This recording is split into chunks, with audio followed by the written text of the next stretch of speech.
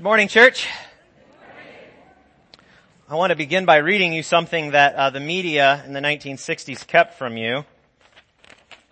This is called Lunar Thanksgiving. On the day of the moon landing, we awoke at 5:30 a.m. Houston time. Neil and I separated from Mike Collins in the command module. Our powered descent was right on schedule. With only seconds worth of fuel left, we touched down at 3:30 p.m. Now was the time for communion. So I installed the elements in their flight packets. I put them and the scripture reading in the little table in front of the abort guidance system computer. Then I called Houston. Houston, this is Eagle. This is LM pilot speaking. I would like to request a few moments silence. I would like to invite each person listening in, wherever and whomever he may be, to contemplate for a moment the events of the past few hours and to give thanks in his own individual way. For me, this meant taking communion. In the blackout, I opened the little plastic packages which contained bread and wine. I poured wine into the chalice my parish had given me. In the 1/6 gravity of the moon, the wine curled slowly and gracefully up the cup. It was interesting to think that the very first liquid ever poured on the moon and the first food eaten there were consecrated elements. Just before I partook of the elements, I read the words which I had chosen to indicate our trust, that as man probes into space, we are in fact acting in Christ. I sensed especially strongly my unity with our church back home and with the church everywhere. I read, I am the vine, you are the branches. Whoever remains in me and I in him will bear much fruit, for without me you can do nothing. Buzz Aldrin. Out of all the things that Mr. Aldrin could have been doing the moment he landed on the moon, he stopped to celebrate communion. Why is communion so important? Why is the Eucharist so important to anyone? Of all the things that we could be doing this morning, including sitting at Starbucks and reading the New York Times, sitting at home and watching Netflix, why do we come here to break this bread and share this cup?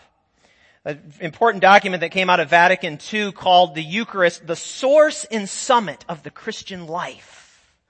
Why is the Eucharist so central to the Christian life? That's the question that I want to ask today.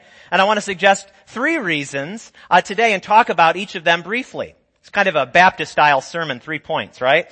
Okay. The first is this. The Eucharist is central to the Christian life because it's how the risen life of Jesus is communicated to his followers. Jesus said in our gospel today, I am the living bread that came down from heaven.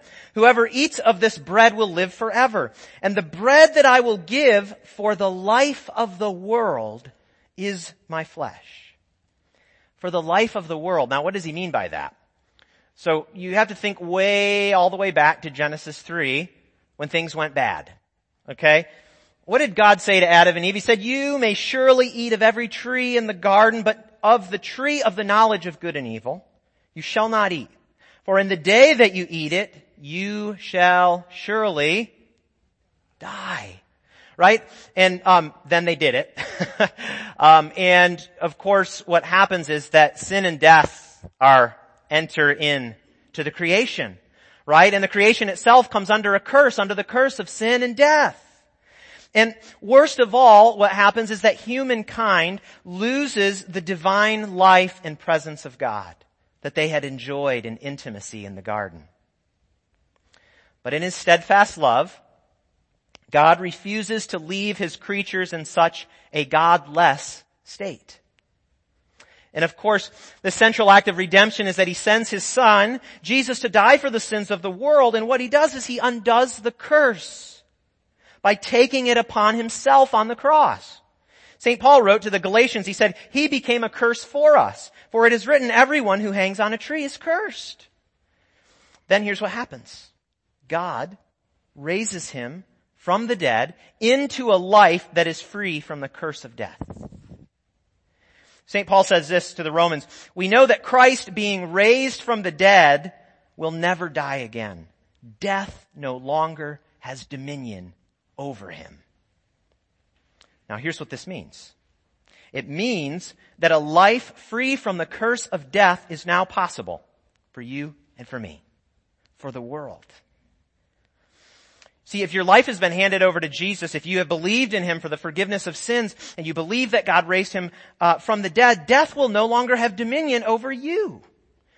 The curse of death is removed from your life. You stepped out of that and into the life of Jesus, and the promise of his resurrection becomes yours. You see? But now here's a question for us. How do we participate in that resurrection life, the Jesus life, if you will, throughout our earthly pilgrimage? We do it in the Eucharist, because in the Eucharist, Jesus feeds us with the bread that is for the life of the world, his sacrificed and risen body. He said this, those who eat my flesh and drink my blood will have eternal life, the risen Jesus life, and I will raise them up on the last day. The second thing is this. The Eucharist makes it possible for us to offer worship to God. The Eucharist makes it possible for us to offer right worship to God. Here's how this works. Human beings in their original form were created to, in a sense, to be priests, right? The Garden of Eden was a kind of a temple in which human beings were to offer up all of life in work and worship and praise and thanksgiving back to the God who gave it to them. But things went wrong. And what happened is that under the power of sin, we're unable to offer that act of worship rightly because we become too in love with the creation itself rather than the Creator. That's the story of Scripture. So what could be done about this? Again, the faithful Son of God lives a life of perfect work, worship, praise, and thanksgiving. The life that we couldn't live. He said, my work is to do the will of my Father. And for the very first time, a human being embodies the human vocation without sin or selfishness. You see? What's happening on the cross is this. It's the perfect act of worship. Jesus offers his very self to the Father in worship. Or as our Rite One Eucharistic prayer in chapel reminds us that he's a full, perfect, and sufficient sacrifice, oblation, and satisfaction for the sins of the whole world. Now, how does that make it possible for us to offer God right worship? Because we now approach our Heavenly Father in and through Jesus. Because he's enfolded us into his purity. He's removed everything from us that kept us from offering true worship. See, he takes our hard hearts that are not inclined to worship our Creator, and he makes them softened with desire for our Heavenly Father. The author of Hebrews talks at great length about Jesus' sacrifice and what it means for us. And he says this, since we have confidence to enter the holy places by the blood of Jesus, and since we have a great high priest over the house of God, that is Jesus, let us draw near with a true heart in full assurance of faith. Now we can approach with confidence. Because Jesus is our great high priest, through whom we go to our Heavenly Father. See, now, through Jesus, we can fulfill that priestly role that we were originally given, that was mandated in the Garden of Eden. We can now offer right worship to God because we offer it through the one who offered perfect worship. We offer it in his name and in his Spirit.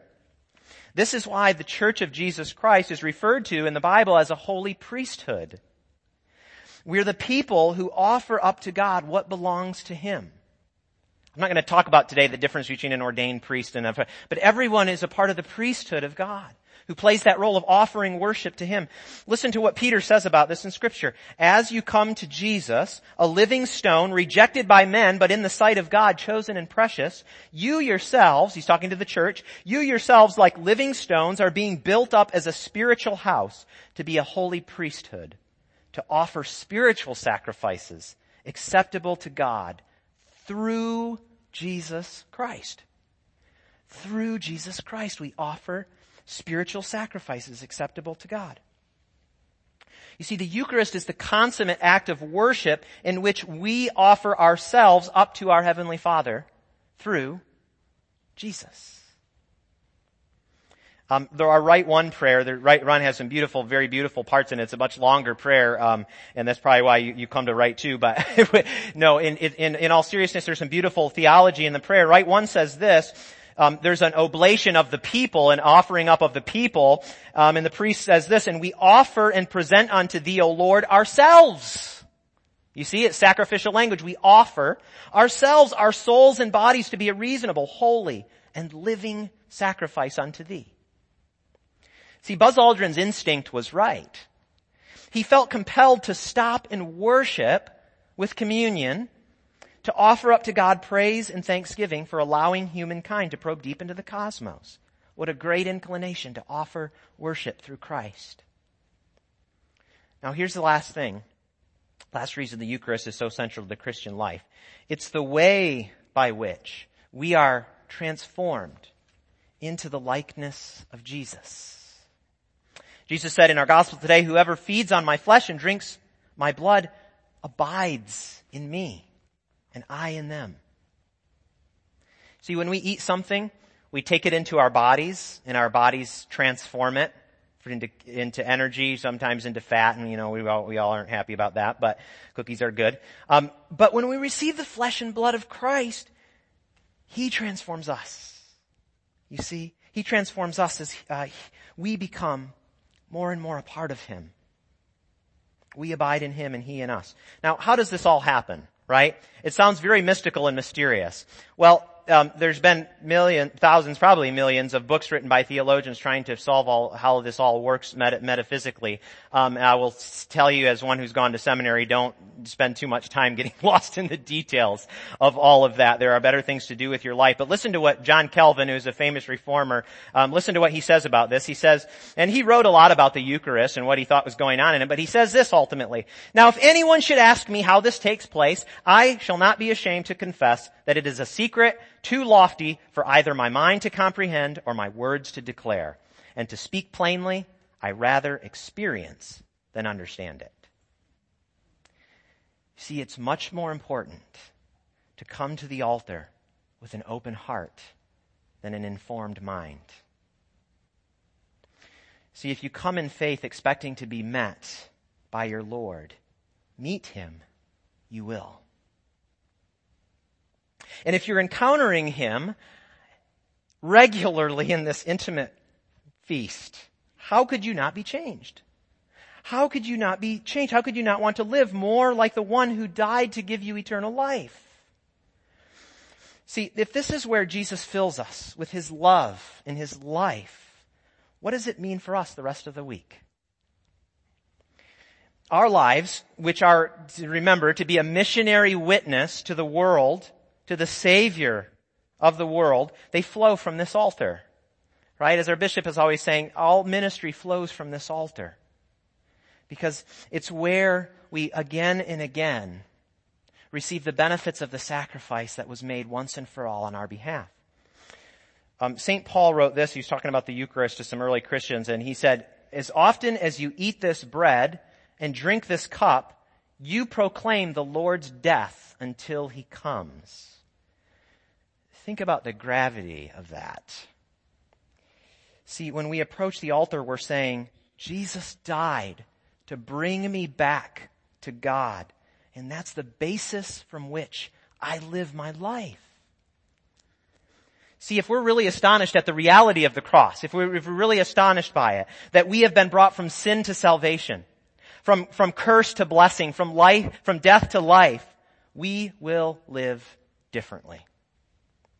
Now, if you're receiving the benefits of Jesus' death week by week, but there's no change in us, we're not growing in our love for God and His Word, we're still holding on to grievances from the past, we're never ever sharing Jesus with anyone else, we're not serving those who are in need, the question is this: has Jesus' sacrifice, His costly sacrifice for our sins, really made all that much difference in our lives? The church fathers in the first 5 centuries, we call them the church fathers, they wrote a lot and we have their materials. They believed that you couldn't be, and they saw this as the center of the Christian life, and they believed that you could not be a regular communicant at the Lord's table, but not be a servant in the world. They thought that that was a living contradiction. This is to what John Chrysostom says. He was a bishop. He says, do you wish to honor the body of the Savior? He's talking about the Eucharist. Do not despise it when it is naked. Do not honor the church with silk vestments while outside you are leaving it numb with cold and naked.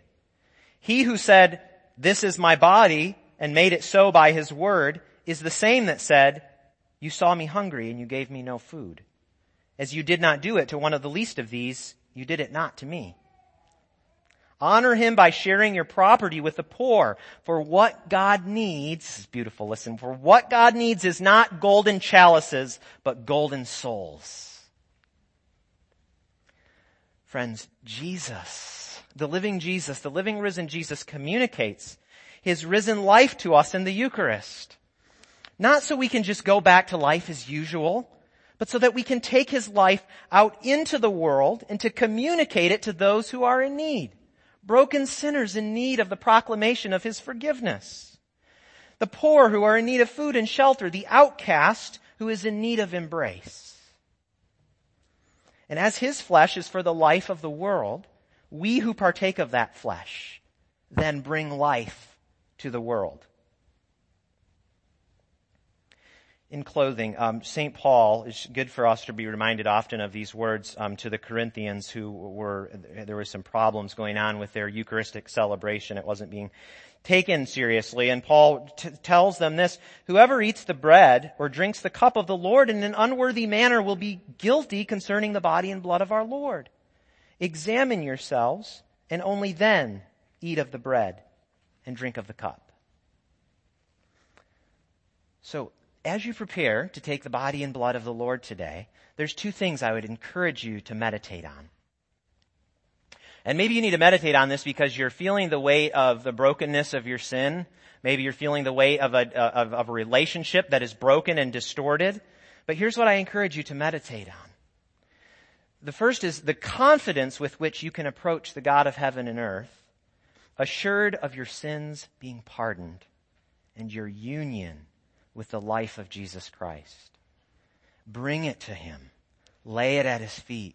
Confess it and approach with full assurance. And the second thing is this: the missionary call to communicate that life into the world. This week, you will undoubtedly meet someone in need of the life of Jesus. How will you share with them the bread that gives life to the world? Let's pray.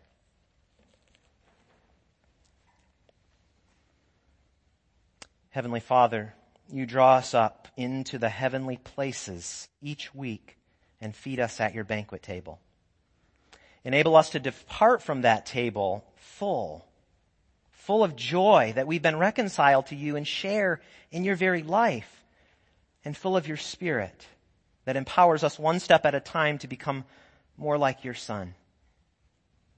As we offer you worship now in song, O Lord, open our lips to sing, making melody in our hearts to you. Through Jesus Christ our Lord we pray. Amen.